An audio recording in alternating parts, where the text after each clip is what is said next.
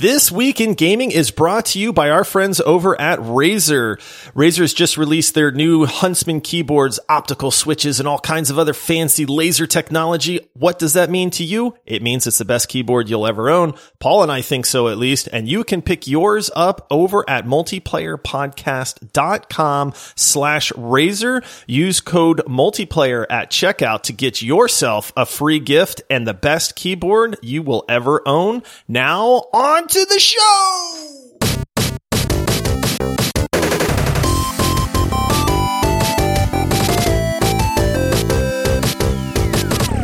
Hello, everybody. Welcome to the Multiplayer Gaming Podcast. It is a Thursday. We are so excited to break down This Week in Gaming with you all. We are a couple of dads that love to get together and just talk casually about games. We're not here for hard-hitting journalism. We just want to be here as your guys' friends, just to chat and talk about what's been going on in the world of gaming. If you have not already done so, please leave a review for our podcast. We do occasionally read those out loud on the show, and also rate the podcast 5 stars if your podcasting app allows. Also, if you'd like to help financially support the show, you can head over to multiplayersquad.com where you can pledge on Patreon, or you can subscribe inside Apple Podcasts. I am your host, Paul, and joining me, I think he's been up to his eyeballs in the new hit MMO of the summer, New World. It's Josh. More like old busted. Was that too much of a spoiler? No, I don't think so. I thought that one of the first things that we could talk about is the fact that New World released. Josh, you and I famously tried the game out, but before we jump into everything, how are you doing this week? I'm doing pretty good, man. Life's been busy, but good. You know, I've got no complaints. All the good fall TV shows started up. I don't watch much TV, but like this time of year is probably like the height of my TV watching. Right. You know, yeah. And so there's lots of good shows out right now. I just got done watching Squid Game, which I know you have not seen, but I see why it's getting so much hype out there. But it's been kind of nice, man. I've been able to just kind of veg out a little bit. Yeah, obviously I'm going to have to catch up on Squid Game. It's taken over the world by storm. I love movies and shows from South Korea, so I'm going to have to jump in and catch up here this week.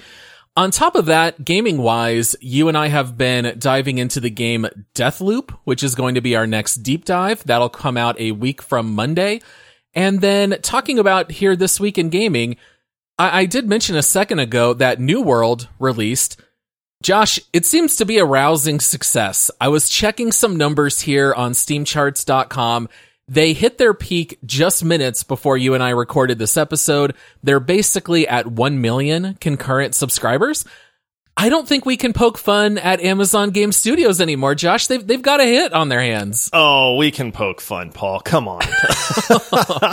A million people can't be wrong? Isn't that the saying? It is. I'm happy. I'm happy for Amazon. The launch did not go without its issues. The server queues were hours upon hours long. It was a little bit of a mess. Now, famously, Amazon owns the servers for, well, I don't know, like 3/4 of the internet. You're right. If there was ever a company that could make sure they had enough servers to avoid issues, you think it would be Amazon. You would think. And yet they were just plagued by people not being able to play. The queue lines were hours. I saw so many videos where players were just AFK running into a wall so that the game wouldn't log them out. And then, other people couldn't get in. Mm-hmm. I mean, we've kind of grown to expect that with big releases. I think the real news story here is that we are not playing New World. No, you and I were not crazy about it, but it does show that MMOs don't have to die. Here we have a brand new one that people love. We're not just relying on WoW Classic or these long-running MMOs. Maybe there's still a place for them in today's gaming, so at least that's exciting, even if you and I didn't really love New World itself. Yeah, our biggest issue was, or at least my biggest issue with it, we played the beta a good bit.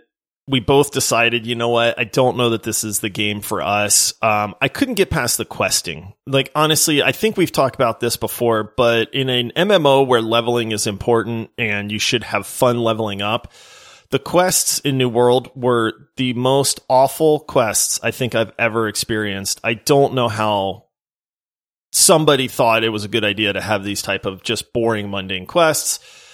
I was out after that. Like, there is a lot to like about the game, but that just killed it for me. What about you? What didn't you like about it, Paul? Yeah, you hit the nail on the head. Returning back to the same 3 or 4 farms over and over just didn't really do it. I just didn't get sucked in by the storyline. Didn't really care. I also just prefer MMOs that are a little bit more in the fantasy genre, I guess. I think it's just a lot more interesting, whereas this game was just, it was seemingly a little bit mundane. I got really exciting when I saw there was a really complicated cooking system, but ultimately it just wasn't really for me. If I was going to hop back into an MMO, it would be WoW Classic. I would just go back to that. But let's talk about maybe a different game. I don't know if you're excited about this or not, but Square Enix had a showcase. It was all almost fully in Japanese. I did not watch the entire thing, but I did hone in on a certain game that got announced that no one really knew anything about. It was debuted at the showcase. The best news is that it's coming out on October 14th, which is literally right around the corner. I was going to say, that's real soon. Yeah, this is the kind of announcement you and I love. But this is a dungeon exploration RPG game called Dungeon Encounters. Now, how would you describe this game? What do you want the people to know? It's just kind of weird looking. Like, the thing that stands out to me the most is the UI and the graphics in this game look so simple. Mm-hmm. Like, almost like I kept waiting for them to reveal something else about the game. Like, you know what I mean? Like, where's the rest of it? But it's like, no, this is the game. And what's really weird is your characters are moving around in what almost looks like a 2-dimensional maze. It's a crossword puzzle. Yes, it's a giant crossword puzzle. That's exactly it, Paul. Yep. That you hit the nail on the head right there, man. Because I could not. I was thinking maze, and I'm like, it's not really a maze because I don't think you can get lost. But yes, it looks exactly like a crossword puzzle, and it's got these weird random numbers like scattered around the map, and I just didn't really know what was going on. And yet I'm oddly excited at the same time because I feel like this game's probably going to be pretty fun. So here's the weird thing. It's a giant 2-dimensional crossword puzzle. Imagine a crossword puzzle, except there's like 50 words across and 50 down. And your guy is just running around this 2-dimensional crossword puzzle, uncovering the tiles as he crosses them. And it seems like you have to flip over all the tiles, but as you're doing this, you're finding new companions to add into your crew, you're running into battles, you're finding loot, and I think the weirdest thing to me wasn't so much the map, because the map itself seemed pretty simplistic, but it was the combat. When it goes into the combat, it's like those old school turn-based combat games like the old Final Fantasies, but there's no combat animation. It just leaves the player banners. Like, it shows the name of everyone in the fight. They just kind of do an attack, and then you'll see the mana and the HP meters changing as needed. But this is incredibly simplistic. There's really no animation at all. Yeah, it's almost like it's almost like it started to load into combat, and like the character names and the monster plaques like loaded in, but right. And then there's nothing in the middle. It just got stuck. That's what I was saying in the beginning, right? Is I kept waiting for like more to come up on the screen, and it never did. You do see these weird animations. They show, you're obviously fighting a few dragons, and one of the dragons breathes, and the fire breath comes out of its name icon plaque thing, and then spreads over to your characters, and you can see them take fire damage, and they all take a ton of damage and stuff. So very simplistic in its UI, but it looks very in depth in the systems, in the gameplay and stuff like that. I know when you're moving around the crossword puzzle map thing that you're trying to count off a certain number of squares explored. Right. And then if you do, and you do it like exactly or something like that, you get a bunch of ability points, and then you can spend the ability points to upgrade your characters and their skills and stuff like that. So I feel like this is a fully fledged RPG, but without any of the graphical elements that might go along with a good RPG. Yeah, they really hone in on the tagline, don't feel, think. And so I think this is trying to combine almost like puzzle elements with an RPG and stripping it down just to the bare minimum. So this is kind of like solving a puzzle with RPG elements. The presenter himself actually made me chuckle as I was watching it, because he flat out says, at first glance, you won't know what to make of this. It doesn't seem like much. I know it may not look all that fun and it's very hard to describe, but I got my hands on it earlier today and the fun level is off the charts. This is a game that won't really make sense on the surface, but as soon as you get your hands on it, you'll realize just how fun it is. And you normally don't hear that level of honesty in a presentation, but I really liked the fact that they at least admitted, look, we know this looks way out of right field, but if you get a chance to play it, it's actually a ton of fun. You know, I'm admittedly somewhat of a graphics snob. I really enjoy games that have really good graphics to them, but ultimately gameplay is what makes a game fun. You can have the best graphics in the world, and if your game sucks, it's not going to be enjoyable for people.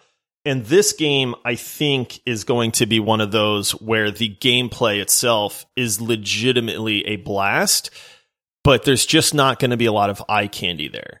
You know, and it's these kind of games where I feel like you can really get sucked in, because if that's all they've done is focus on the gameplay, and I love like turn-based combat, right? Like, I enjoy that kind of stuff. I enjoy the progression element of your characters getting stronger and going from fighting goblins to fighting, 3 red dragons all at once. And that's why I'm super interested in this game, and the fact that it comes out in just a few days, I'm going to be looking for reviews, and I can tell you right now, if it gets good reviews and people seem to be enjoying it, I am going to wind up buying this game. That's exactly what I was going to say. It's not one that I would buy on day one, but I would check back and see what the ratings are. And if it's all positive indicators, I would definitely consider getting it. Now, I can't imagine this is going to be a full-priced $60 game. I don't know if they've priced anything yet that the public knows about. Do you know if they released any pricing information? Not that I know of, no. I expect this game to be right in the $25 to maybe $30 range. Yeah, maybe even if that. But, it's from Square Enix. Those guys love making RPGs. They generally do it pretty well, so I'm inclined to at least give it a chance, as long as it's not getting review bombed. Yeah.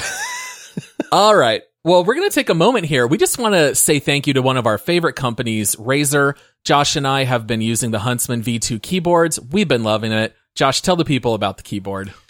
It's the best keyboard I've ever used, hands down. I have owned every popular gaming brand of keyboard in existence. This is the keyboard of the 21st century. Like, honestly, there's nothing that this keyboard doesn't have that I wish it had.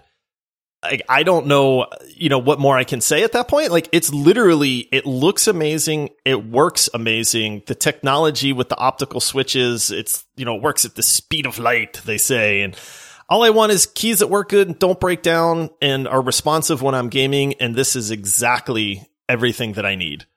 Yeah, it looks great, feels great. It's got a pretty amazing wrist rest that connects to it. It's even got media buttons, which I love to control volume and things of that nature. So if you want to use the same keyboard that Josh and I have, all you need to do is go to multiplayerpodcast.com/Razer, and you can put the Huntsman in your cart, enter the key code multiplayer, and you will get a free gift along with this amazing keyboard. Razer is the world's leading lifestyle brand for gamers. Go get yours today. All right, so Josh, the rest of the news here this week, I thought we would spend most of our time talking about Overwatch 2.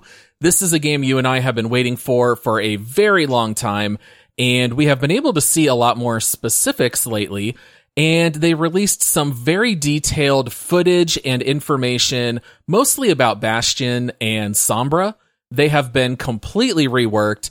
Let's talk about Bastion first, because I'm really excited about these changes. He will not be quite as stationary as he was before. Now, Paul, famously, we suck against enemy Bastions. We have struggled, yes, because we have had trouble with teams actually countering Bastions. We are not pros. We are high gold, low platinum level players. And sometimes you just get that Bastion who's behind an Orisa and a Rein, and our teams just literally do not know what to do. And you and I generally don't play DPS anyway, because we're good team players. Yeah. So we tend to queue as tank and healer. But yeah, Bastion's been very hard for us to counter. Yeah, and so he did need some changes. He wasn't used a whole lot.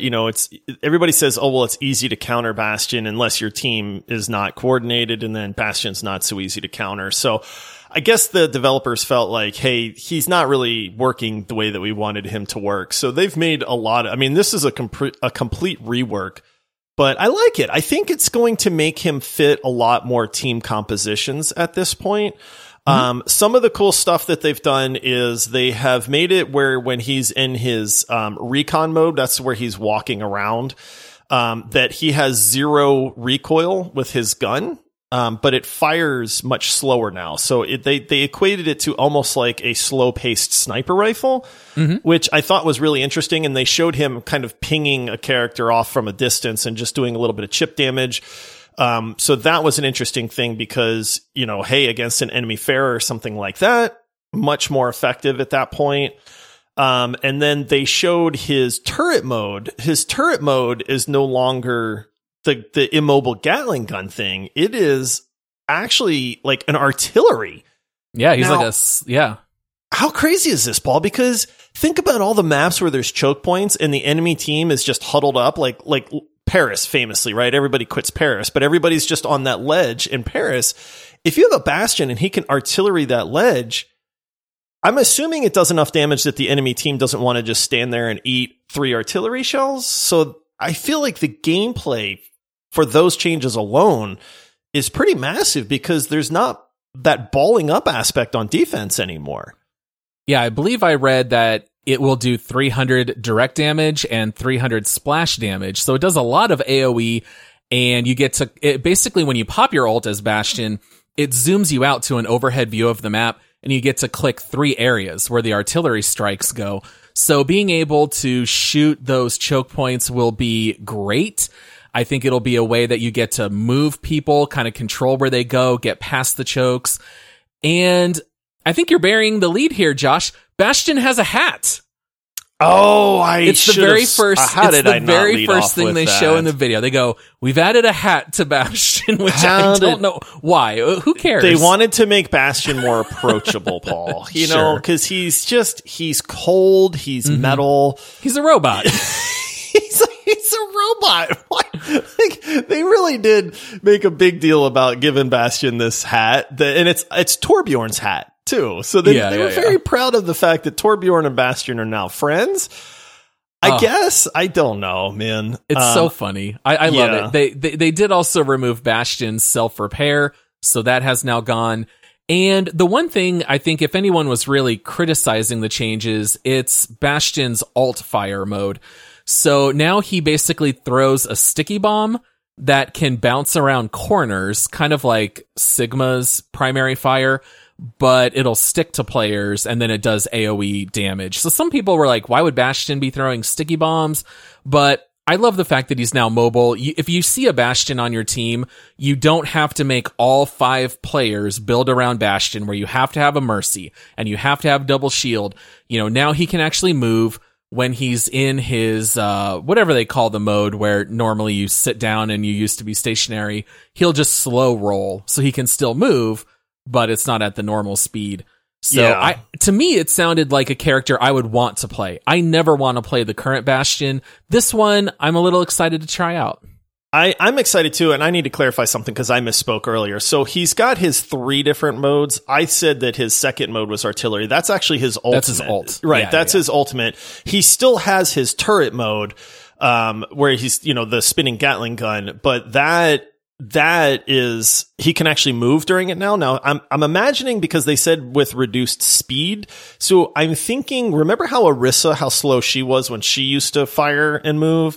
Yeah. I think it would be something like that. They've reduced his weapon damage in the Gatling mode by 40%, so it's no longer going to be this just melt everything in sight. And then they also removed his ability to self-heal, so that's just gone. Right. which I think is smart, because if you made Bastion much more mobile and much more AoE oriented, which is what I feel like they've done with his grenade and the artillery and stuff like that, they've really made him more of a jack of all trades. You can't have that and then tons of healing on top of everything too. So I love what they're doing. I think it's going to make him viable in a lot of team compositions. And I think it's going to hopefully be, like, I don't feel cheesy picking Bastion. Like, wasn't that always the thing? Yeah. You know what I mean? Like, if you picked Bastion, you're like, I'm picking him, but I don't feel good about it. Yeah. Or when enemy teams would pick Torb and Bastion, and you would just immediately start, accusing them of just being cancerous. So then the changes that they're making to Sombra, they keep talking about her being reworked. I don't know if she's so much reworked as it's kind of just like a straight up buff in a lot of ways, but basically Sombra will now deal 50% more damage to hacked targets. So that's it's actually the number one thing that I think people are going to seriously overlook, to be honest with you. Like, they've made a lot of changes. We can go over those, but we'll come back to that one because that one's going to be huge. Yeah, she's going to do a lot more direct damage as opposed to before. She used to be more along the lines of support. Now she's going to do a lot more damage herself. She can also now hack while in stealth mode. It won't break stealth, but she will be briefly visible. And so that's kind of a game changer. And then I think the major change with her, though, is the fact that her hack is now being reduced on cooldown from 8 seconds all the way down to 3. So she is continually hacking, but instead of it locking opponents out of abilities for a full 5 seconds, which as a player who played a lot of Rein, I absolutely hated facing Sombras, because when you got ability locked for 5 seconds, it feels like an eternity. Now it's a 1 second interrupt. So I guess now, instead of having these really long hacks, she's just going to be dealing them out for 1 second every 3 seconds. So it'll be a little bit more continual, but maybe not as earth-shattering as before. But her EMP will also now deal 40% damage to everyone that it hits. So the EMPs are definitely going to hurt a lot more than before.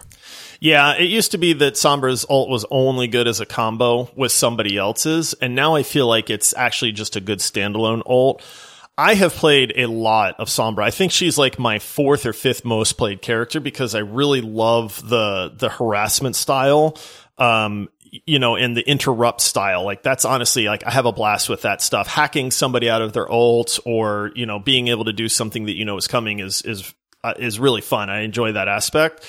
The 1 second lockout of abilities, I don't know that is enough, to be honest with you. Like, I get it. Honestly, she's going to be for shutting down ultimates. Like, I don't know that anybody is going to be able to ult anymore. Like, it's kind of already that way with Hog and Doom and Lucio and all these boops and knockbacks and everything else. But, like, 1 second for what? Like, what is that going to do? 1 second, that's it. It's over. Like, you've got your stuff back. Now, they've tried to talk that up, like, oh, well, now if they're hacked, they're revealed to all enemies, even like to your team, even behind walls and stuff. And it's like, that's not that handy. I just, you know what I mean? Like, I don't get it. It's weird that the angle they're going. I love the fact that they're really increasing her DPS, because that's where she's always lacked. Is if you have a Sombra, you have to kind of play around that, because she's not doing a ton of damage, right? And they fixed that, because now if she hacks somebody and she focuses that, she's going to do 50% more damage. She's going to melt people, honestly. But the ability to lock people out and interrupt tanks and that kind of stuff is what made her fun. And I don't know that she has that same fun factor now. Oh, see, I completely disagree. I think hacking someone every 3 seconds and then being able to melt them and use EMPs is going to be so much more fun. I think the key to her is going to be communication, which has always been the case, but you had a little bit more buffer room with Sombra, where if you hacked the enemy Rein, everyone kind of had 5 seconds to realize and focus fire on Rein. Now it's just going to have to be a little bit more coordinated, like, okay, I'm going to hack Rein now, and then the other Rein knows to do their Earth Shatter at that moment. So it's like you always have that hack available to help your other teammates' ults. I think it's just going to require a lot of open communication. I feel like with playing in pugs, Sombra will still be rough, but I think playing with friends, it'll actually be pretty fun. I'm excited because, like I said, I love playing Sombra. It's just that she's not super viable in that team aspect. And I do think that with some of these changes, I think she's going to be a little bit more of like an actual brawler now. Mm-hmm. And that little bit of like brawler mixed with the hit and run, because with the changes to her stealth where she can hack without coming out of stealth completely, they've made it where you can detect her a little bit easier since she doesn't become unstealthed.